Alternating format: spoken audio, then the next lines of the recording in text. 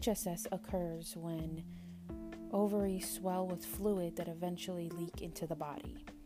Mild OHSS happens in up to a third of all IVF cycles, while more moderate to severe OHSS happens only 3% to 8% of the time. Those that are more at risk for developing OHSS are those with PCOS or had a large number of follicles, those younger than 35, people who have had OHSS in the past, high dosage of medication during stims, and those with a low BMI. Because a lot is going on with your body during IVF, it can be hard to tell if something's wrong versus just uncomfortable and normal side effects. But it's important to know the signs and to reach out to your doctor when you feel as though something may be off. Symptoms of mild OHSS include mild to moderate abdominal pain, bleeding, bloating, nausea, vomiting, diarrhea, discomfort near your ovaries, and an increase in your waist measurement. Those with severe OHSS develop notable weight gain, severe abdominal pain, severe nausea, vomiting, decreased urine output, difficulty breathing, and very, very rarely can OHSS cause death. OHSS is very uncomfortable and not something you want to play around with. So my doctor told me to grab a lot of Gatorade and to increase my salt intake severely. Like, she wanted me adding salt to my potato chips and drinking a Gatorade every hour. She also wanted to see me first thing that next morning. I don't love the taste of Gatorade because of both being sick as a kid and my parents giving it to me and then throwing it up, or from being hungover and trying to drink it and then throwing up. Either way, I don't like the taste of Gatorade. So being nauseous already and then forcing myself to drink it was horrible. But I knew it was the only way to help, and it was going to help my discomfort in the long run. So I just forced myself to drink it. The next morning at my appointment, she confirmed my OHSS and that it was severe. Your ovaries should be between a grape and a walnut in size. Mine were the sizes of large grapefruits. They were very swollen and painful. I had to continue getting monitored by my doctor to see if my ovaries were shrinking. The salt intake and the electrolyte sports drinks are supposed to help with that. I was told to relax as much as I could, take it easy, and just heal. One day I was walking through my kitchen when I heard my phone ding. It was my email. I opened it up and it was the next lab update on the embryos. When I read it, my heart began racing and I instantly hit the floor. I don't know if my legs gave out or if I wanted to sit on the floor or what, but I just know my knees hit my hardwood floors with a smack. My phone flew out of my hand. I started hysterically crying. I couldn't breathe. I was having a panic attack. Thinking about it now makes my heart race. I have anxiety, so I've had many panic attacks before involving difficulty breathing and passing out. My husband was in the next room on his computer working. He ran over to me when he heard me crying, and he was trying to figure out what was going on and to calm me down. I tried getting out the words to him of what I had just read, but he couldn't understand me. Out of the 13 retrieved, 11 fertilized, and 10 matured. All of the embryos died except one. After everything I had gone through, I had got one embryo. At 25 years old, I had only gotten one embryo. I was devastated. I kept trying to use the wall to stand up and I just couldn't get up.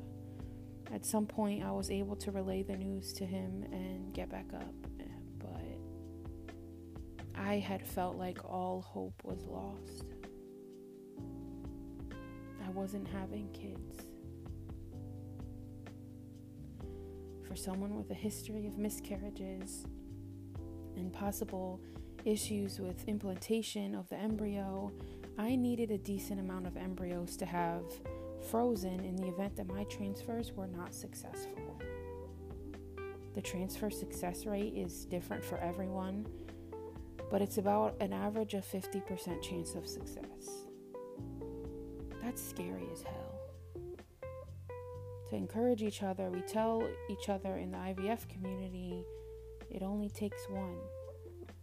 And for some people, it may only take one, but I was not okay with one embryo being my reality. In the slim chance that it comes back as a normal embryo from the genetic testing we opted for, plus it implants and the transfer works, plus I don't miscarry, I'd be super thankful to have my child. But I may never be able to have another. I would still be taking a loss of not being able to have more kids, even in my best case scenario. I wish I could have responded in a philosophical perspective about Mother Nature and destiny and God's plan, and that it will all be okay, it will all work out. But that's not how it went down. I cried, I blamed myself and my body. I felt angry and jealous towards those that are much older than me, but getting 30 plus eggs. That same day that I'm feeling all of these emotions and tears are leaking out of me like they only have a handful of times before in my life, I went on social media. I made that mistake and thought scrolling would take my mind off of myself. Instead, I see pregnancy announcements and bump pictures, things that would normally make me happy for others and happy for my future. But instead, this time, I didn't think happy thoughts. I thought, how dare you? How dare you parade around like a little show pony with your cute little bump while others are struggling? How dare you announce your pregnancy at 8 weeks when others could never do that because they miscarry so often before the 14th week mark?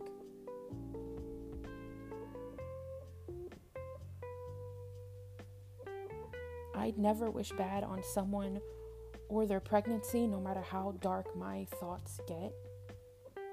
I wouldn't wish infertility on my worst enemies. When I complain, I want you guys to know it's not me wishing others bad. It's me wishing me good. Wishing that I could be as lucky as them. I don't want people to know what I feel like. I want to know what they feel like. Yeah, sometimes I get pissed off in moments of darkness, but I'm pumped full of hormones. I have the symptoms of pregnancy, but with no baby. And I had just found out that a year after starting my journey of trying to conceive, months of lifestyle changes, months of invasive tests and procedures, nerve damage, all of it had amounted to one embryo. I allowed myself to sit in my despair and pity.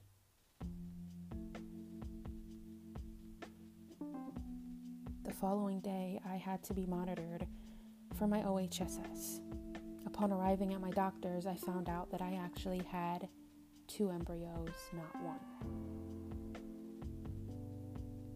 One was a day 5 embryo and one was a day 6 embryo, and they were supposed to email me about the day 5 and day 6. I only got one email about the day 5. It made me breathe a sigh of relief that I had 2 instead of 1.